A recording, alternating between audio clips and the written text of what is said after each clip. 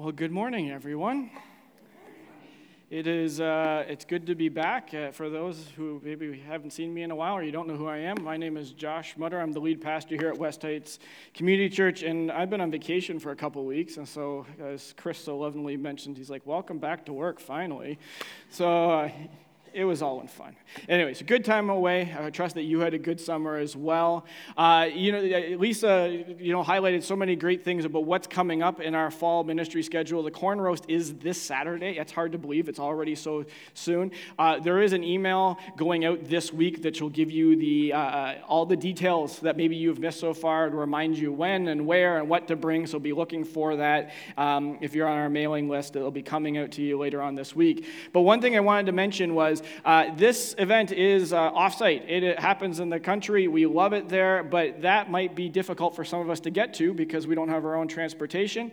If this is something you want to go to, don't be shy. Send us an email at the office or talk to maybe Sarah or myself this morning. Sarah, do you want to put your hand up there?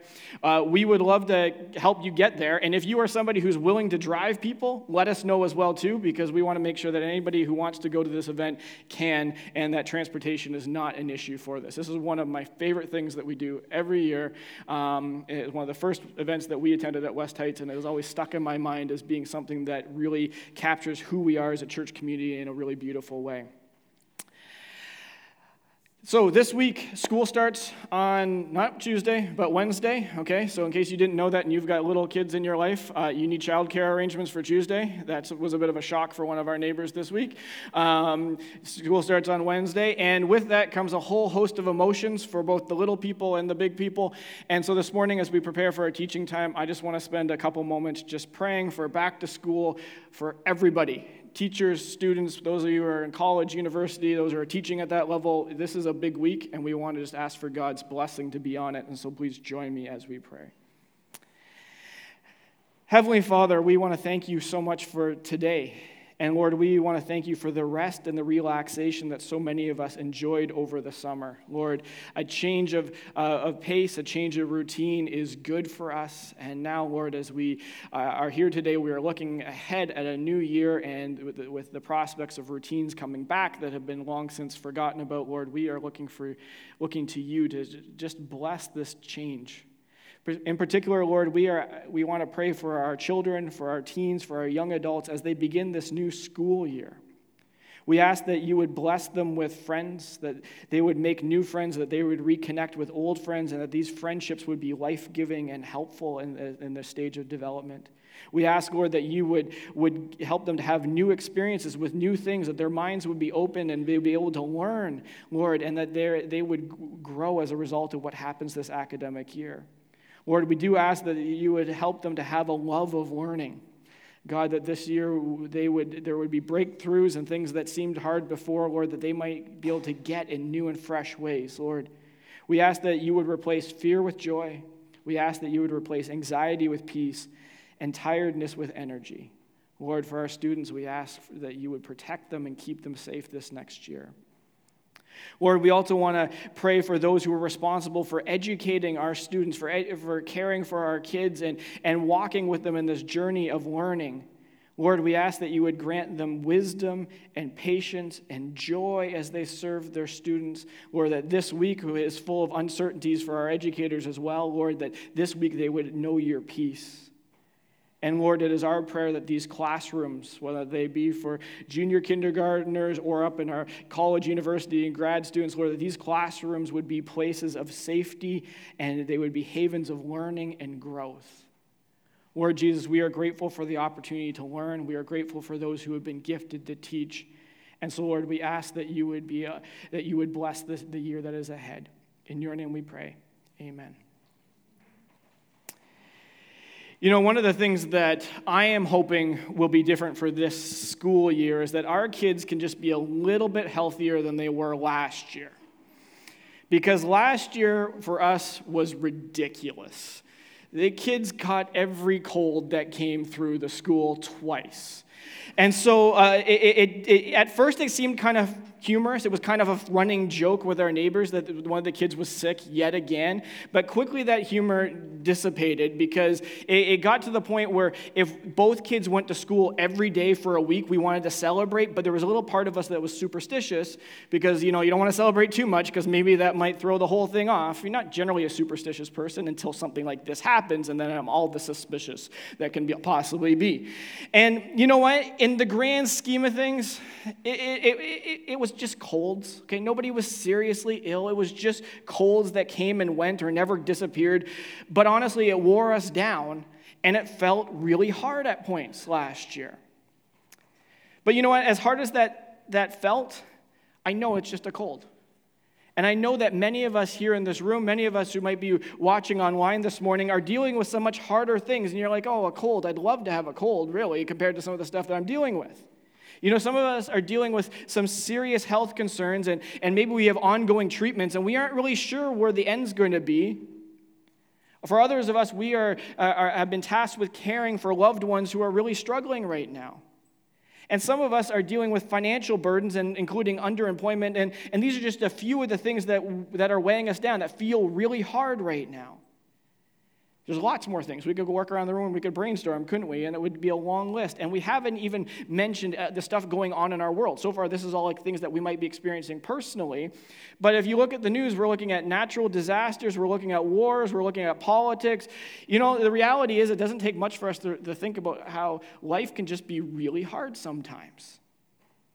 And as we struggle with the hardness of life, we might find ourselves asking questions about the various things that we're experiencing. Is what we're experiencing somehow our fault? Do I deserve what is happening to me? Do the people that are experiencing, do they deserve it? I don't really know. Or maybe we find ourselves blaming others. This thing that's happening to me, it's their fault. They are responsible for this. I don't understand why, but it's their fault. And maybe as we process these hard circumstances of life, we find ourselves asking questions like, where is God? Shouldn't God be doing something about these things? Isn't he supposed to be this loving, caring being? Where is he, and why isn't he changing things? And for some of us, that last line of questioning can feel scary because it can feel really disrespectful to question God, right? We kind of feel like maybe we're not supposed to do that. But if we're honest with ourselves, it can be hard to not question God when life gets hard. It can be hard to not question God when we come face to face with suffering, whether it be our own suffering and hardship or whether or not it's somebody else's. It can be hard to not question God. Now, if you've been tracking with us over the course of this summer, the focus of our teaching time has been looking at the book of Proverbs as a source of wisdom that can help us navigate life. And I want to say thank you again to Dave for helping us with this teaching series and for essentially wrapping up Proverbs, what we talked about, our lessons from Proverbs last week. And I'll kind of get to why he's wrapping it up, but we're still in this series in just a moment. But by way of reminder, the Bible is made up of a bunch of different genres of literature, which means that not all the books of the Bible are the same. Some books tell a story. We call these narrative. Other books lay out systems of expectations. We sometimes call these the law. Others are poetic, and maybe the best-known one is the book of Psalms. Some books contain preached messages to God's people. These we call prophetic books. These are the books of the prophets. The Gospels are the apostles' experiences with the life, teachings, death, and resurrection of Jesus. And then the Bible also contains letters, which are written to specific groups of people that are addressing certain circumstances and situations. And then there's this funky genre called apocalyptic literature, which always captures our imagination, but we're never sure what to do with it. It's what we find in the book of Revelation and in portions of the book of Daniel. And I decided this morning that at some point, at some future time, we're going to have some fun with apocalyptic literature, but that might take a long time for us to work through. But we should really come back to that because it captures our attention, but sometimes we find ourselves reading it and be like, what am I supposed to do with this? But understanding that there are different genres in Scripture is important because it can help us appreciate our Bibles better. It means that we don't look at all books of the Bible exactly the same because they will not only read differently stylistically, but the genre itself gives us a clue about how these pieces of Scripture can speak into our lives. And so as we've been looking at the book of Proverbs, we've been looking at a book that is a part of a genre of literature called wisdom literature, which is about how do we live a godly life in a complicated world. And wisdom literature tends to be down to earth, it tends to be practical, and examples include Proverbs, which we spend a lot of time in this summer, Ecclesiastes, and the book of Job, which we're going to look at today. And so this morning, we are moving away from Proverbs, and we're looking at the book of Job as a potential source of wisdom for us as we reflect on our experiences of suffering or the experiences that other folks have with suffering. But as we do, let's keep in mind that the wisdom of Job isn't about settling the question about why bad things happen to good people. And that's a legitimate question to ask, by the way, but it doesn't settle that question the way that we might want. Instead, what the book of Job does is it seems to come alongside us in our experience of suffering and becomes a support to encourage us as we journey through suffering. And so the big idea that we're exploring this morning is that when we are radically honest with God about our experiences of suffering, we find ourselves in a place to experience God's wholeness and joy. Now, the book of Job, this morning we're just going to do an overview of it. We're going to read like a very small amount of it this morning. And so maybe later on you'll want to read through the whole thing on your own. But we aren't going to do that this morning, so you can relax. It's 42 chapters long. We won't get to it all. But the book of Job is a profound and a unique book of the Bible. See, it takes place in a rather obscure land that is far away from Israel, which most of the Bible set in. The main character, Job, is not an Israelite, and the author is anonymous, and there's not a clear point in ancient history that this book seems to be set in. Okay? It seems that all of this ambiguity is almost on purpose, as if the author doesn't want us to be distracted by historical questions, but instead wants us to focus on the story of Job and the questions raised by his experience of suffering. Now, the book of Job begins like this. In the land of Uz, there was a man whose name was Job. This man was blameless and upright. He feared God, and he shunned evil. In other words, Job's a good guy. You know, he's just a good person. And then from here, we are transported to the heavenly realm where God is sitting with a team of beings. And among these heavenly beings is a figure called the Satan, which in Hebrew means the accuser or the prosecutor who's watching everything that's happening here. And in this scene, God presents Job as being truly righteous, but the prosecutor pipes up to challenge God and suggests that what God should do is let Job suffer just to see how righteous he really is. And you know what? God agrees, and the accuser inflicts suffering on Job. Now, it's at this point in the story that we might assume that this book is going to answer the question about why God allows good people to suffer. But this is not the point of the book of Job.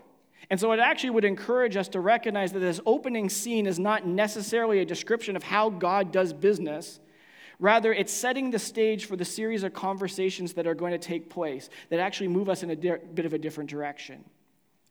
And as we keep reading, we're going to realize that the questions that are being asked are, is God just?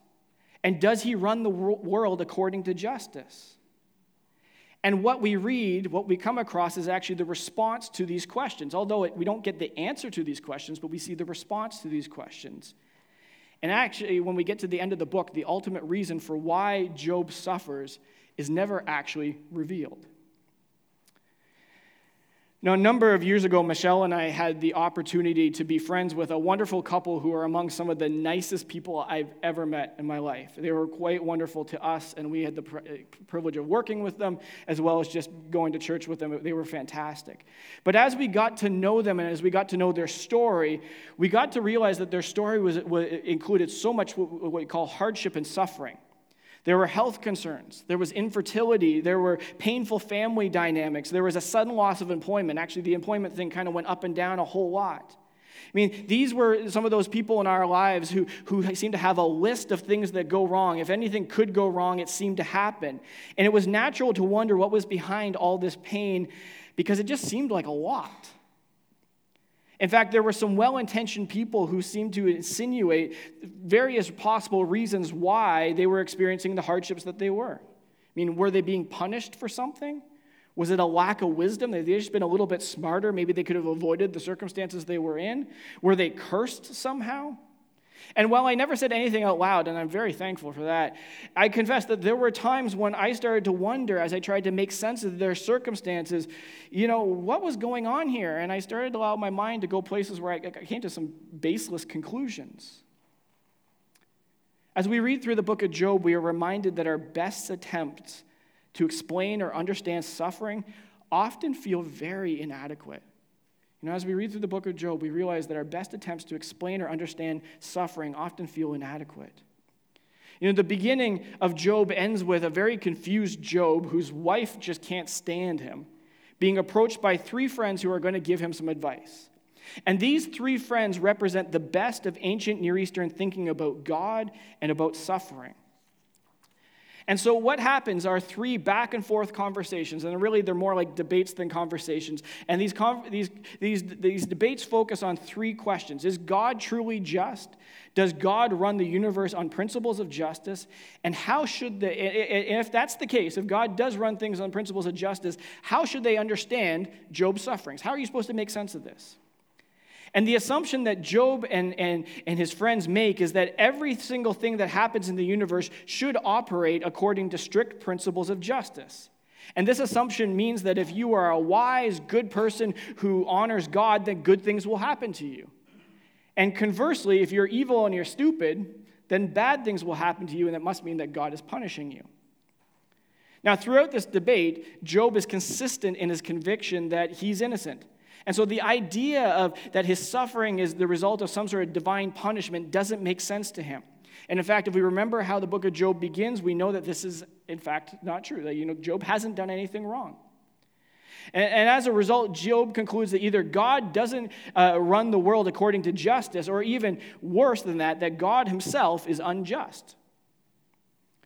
Now, his friends, they come to a bit of a different conclusion. They say that God is just, and so it must be that Job has done something really bad. In fact, they even start to think of possible things that Job must have done to deserve the things that had happened to him. But through all of this, Job maintains his innocence, and eventually he gets fed up with his friends, and he takes his case directly to God. He says, nuts to you guys, I'm going to talk to the guy himself. And as we read Job's appeal to God, what we are witnessing is a man on an emotional roller coaster. I mean, he used to think that God is just, but now he can't reconcile that with his experience. And so there are some very emotional outbursts in what Job has to say to God. He calls God a bully at one point. He goes as far as accusing God of orchestrating all the injustice in the world. But at the same time, he says that he hopes and he believes even that God is truly just. In short, Job is all over the place in what he has to say to God. And the section ends by Job again asserting his innocence and then demanding that God show up and answer Job's questions. Show up and explain yourself. From Job chapter 31. Oh, that I had someone to hear me. I sign now my defense. Let the Almighty answer me. Let my accuser put his indictment in writing. In other words, show up and speak for yourself.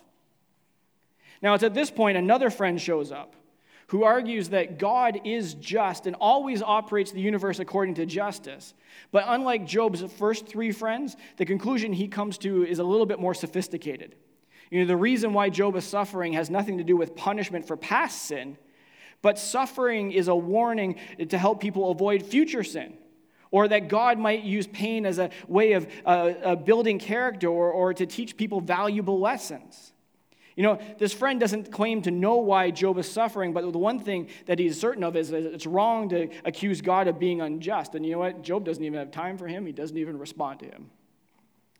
And just like that, the conversation with his friends are over, and we get the sense that the best attempts at answers that people could give have come up short and have been terribly unsatisfying.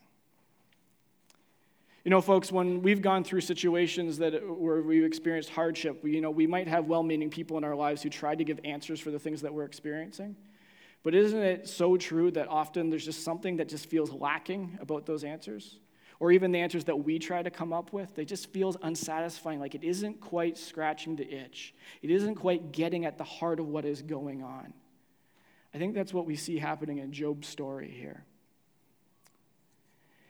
In my lesser moments as a parent, I can jump to conclusions. I'm sure I'm the only one who does this. I tend to jump to conclusions. And the other day, I heard a banging noise coming from a kid's bedroom, and what it sounded like was somebody taking a bedroom door and slamming it repeatedly against something else. And so, of course, I heard this, and I started yelling. Okay, it was yelling from the other side of the house. But when I finally got to their room, I found that there was another explanation that was absolutely perfectly reasonable. Nobody was doing anything wrong. But the reality is I just didn't have the perspective necessary to make sense of what it was that I was hearing. This kind of thought, we don't always have the perspective necessary to understand, leads us to another observation from Job, and that is that our limited perspective means that we have a limited understanding of our experiences of suffering. Doesn't mean that what we are experiencing isn't genuinely tough, but we aren't seeing the whole thing. And so in response to Job's demand for an answer, God shows up. Job says, show up. God says, okay, I'm showing up. And he shows up in a storm, and he personally responds to Job. And God takes Job on a virtual tour of the universe, asking him all these questions about the order and origins of the universe.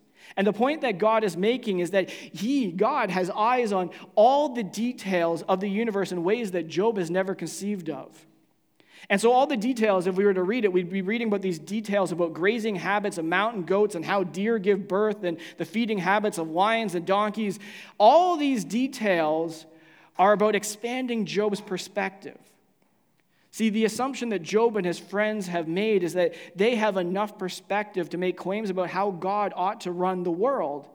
And what this virtual tour is all about is about deconstructing these assumptions by showing him that the universe is vast and it's complex and that God has eyes on every detail of the vastness and the complexity of this universe, while Job only has a very limited view of what is happening. In fact, God goes on to invite Job to micromanage the world for one day according to the rule of justice that Job and his friends want. He says, go ahead, try to punish every evil deed of every person at every moment with precise retribution. Go ahead, just give it a try. And the fact is that a world like ours is complicated. It's complex, and things are never as black and white as we or Job and his friends seem to think that it is. And this leads to God's last point when he describes two creatures that he calls the behemoth and the leviathan. And I should have shown a picture of Canada's Wonderland because we've got two big, huge rides at Canada's Wonderland named after these beasts in Scripture. Now, some people think that the behemoth and the leviathan are poetic descriptions of a hippo and a crocodile, but it's more likely that the behemoth and Leviathan refer to well-known creatures from ancient Near Eastern mythology that are used elsewhere in the Bible as symbols of the chaos and danger that exists in the world. Now, interestingly, in Job, these creatures don't appear to be evil. In fact, God seems to be quite proud of them. But they are not safe, and they are not tame. And this is to remind Job that God's world has order and has beauty, but it's also wild, and it's sometimes dangerous. And so we come back to the big question about why there's suffering in God's world, and God doesn't give Job an answer to this. He doesn't give us an answer to this. In fact, as I've been reflecting on this over the last couple weeks, I wonder what kind of answer would have actually satisfied Job and his friends, or even us. What kind of answer would have satisfied us? What kind of answer to the why did this happen, why did you let this happen question would satisfy us in those moments when we are dealing with personal tragedy, or when we are witnessing other people close to us suffer, or when we're reading the headlines?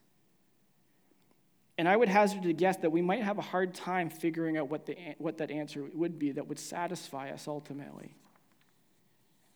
Rather, what God does is he points out to Job that he can't possibly have a big enough perspective to understand all the things that God does. And what he does is he invites Job to trust God's wisdom and his character. And while this doesn't make everything magically better, it does move Job to respond with humility and repentance. From Job 42. Then Job replied to the Lord, I know that you can do anything and no one can stop you. You asked, who is this that questions my wisdom with such ignorance? It is I. and I was talking about things I knew nothing about, things far too wonderful for me. You said, 'Listen, and I will speak. I have some questions for you, and you must answer them.' I had only heard about you before, but now I have seen you with my own eyes. I take back everything I said, and I sit in dust and ashes to show my repentance." In summary, to God showing up and engaging Job, Job sees God in a whole new light. And while maybe he doesn't have all the questions answered, there's something about God's presence in that moment that is exactly what Job needed. One of the areas that I'm trying to grow in is to be a better listener. And I got to tell you, this isn't really easy for me. Because when somebody presents me with a bad day that they had, or a problem that they're trying to work out, or the problem they're wrestling with, my default is to want to give ideas for how to fix it. But the thing that I'm learning is that defaulting to naming various solutions, that is not always helpful, right? We know this. We've had experiences like this where we went to somebody that we cared about, and we just let loose about our day, and they started naming solutions, and we thought to ourselves, this isn't what I want. I want to be heard. I want to be seen. I want to be known in my experience right now. And I think in our experiences of suffering, that is even more so the case. And this leads us to our final observation this morning, that God invites us to process our experience of suffering with him.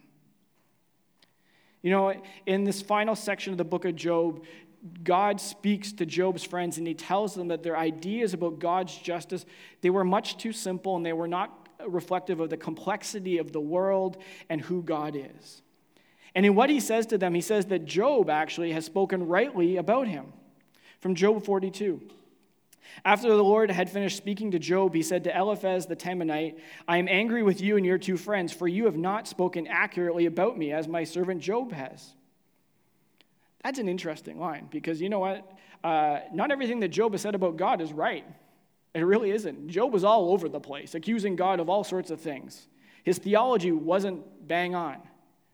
But what God is approving of is about how Job wrestled with his suffering and came honestly with it to God with all of the emotions and pain that he had. That's what Job did right.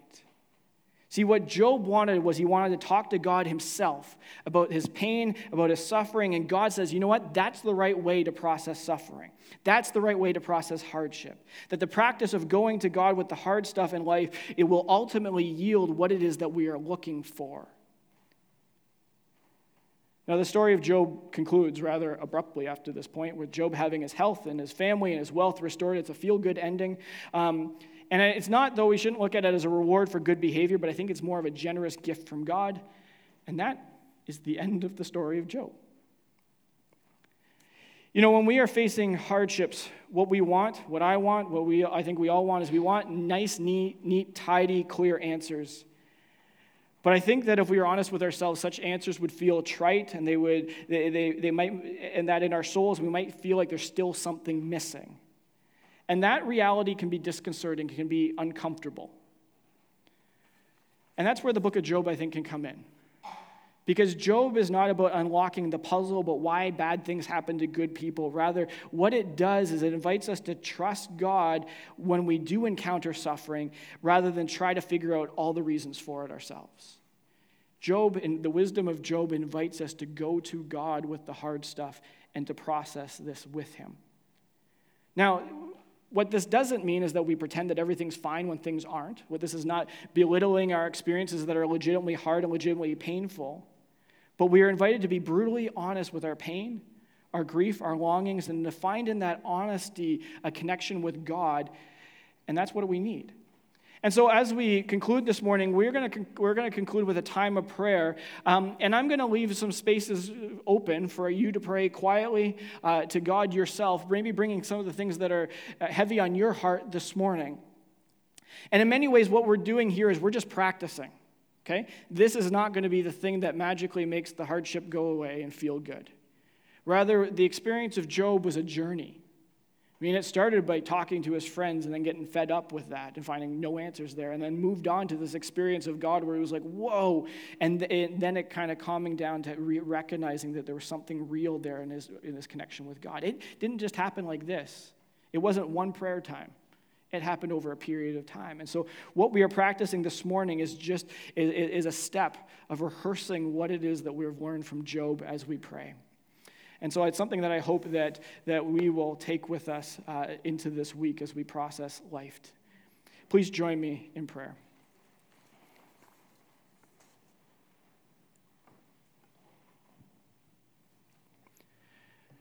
Lord Jesus, we want to say thank you for today. Lord, thank you for this opportunity to worship together, to meet with one another. Lord, there's something special that happens when we do this. And Lord, we want to acknowledge that.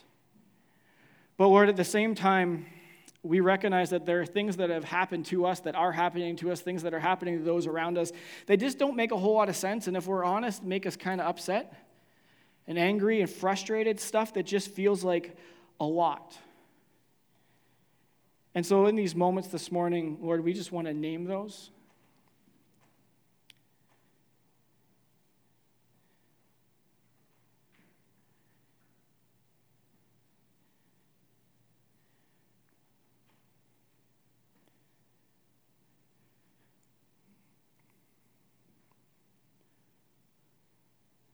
God, some of us are dealing with some significant health concerns right now, and we're not sure where things are going to go.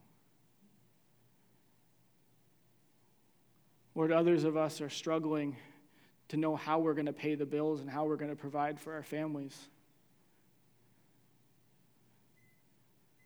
Some of us feel rather scared about the uncertainty of this week. We don't know what to expect, God.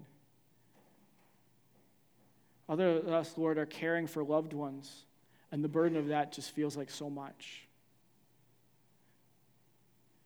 Some of us, God, are seeking justice. There are things that have been done to us that have caused us a great deal of harm, Lord, and we are longing for answers, Lord. We are longing for some sort of reconciliation and wholeness, Lord, but we don't know if that's going to come.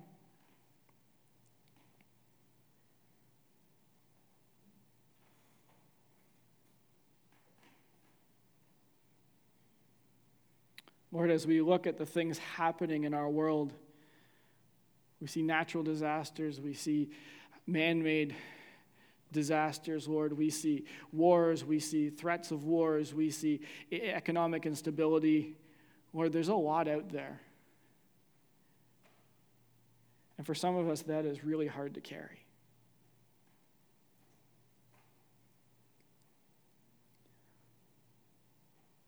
Lord, this morning, if we are honest, we want to know why. We want to know why things happen to people who are good, why there's suffering. We want to know why we don't have the things that we need, why we know people who are struggling. Lord, there's so much that doesn't seem fair, so much that doesn't seem just. And in fact, in those moments, God, we admit that we are kind of angry with you. Like we feel like you shouldn't let these things happen, and we don't get it.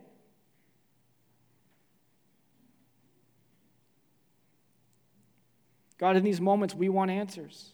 We want to know why. Like Job, we want to demand that you respond to us. And in fact, God, this morning we are asking you to respond to the heartache that we carry, to the pain and the wounds. Because trusting you feels hard.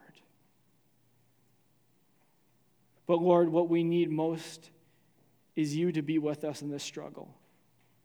And so even in our doubts, even in our anger, Lord, we look to you and we say, Lord, would you help us to struggle with you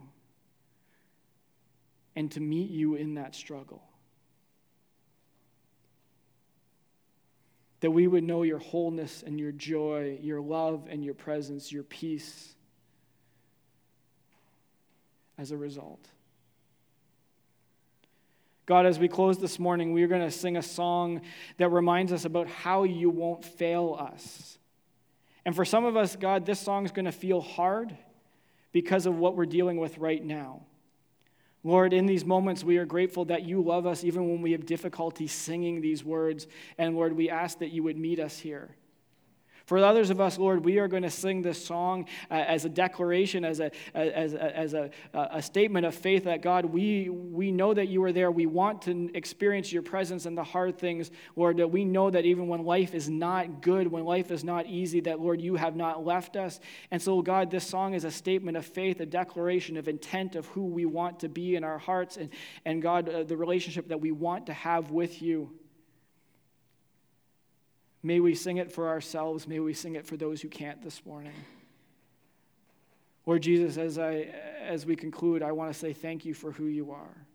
That you are the God who comes up close, the God who mourns with us, the God who cries, the God who doesn't just expect us to get over it, but journeys with us, the suffering God who is there. You are Emmanuel, God with us. Thank you, Jesus. Amen.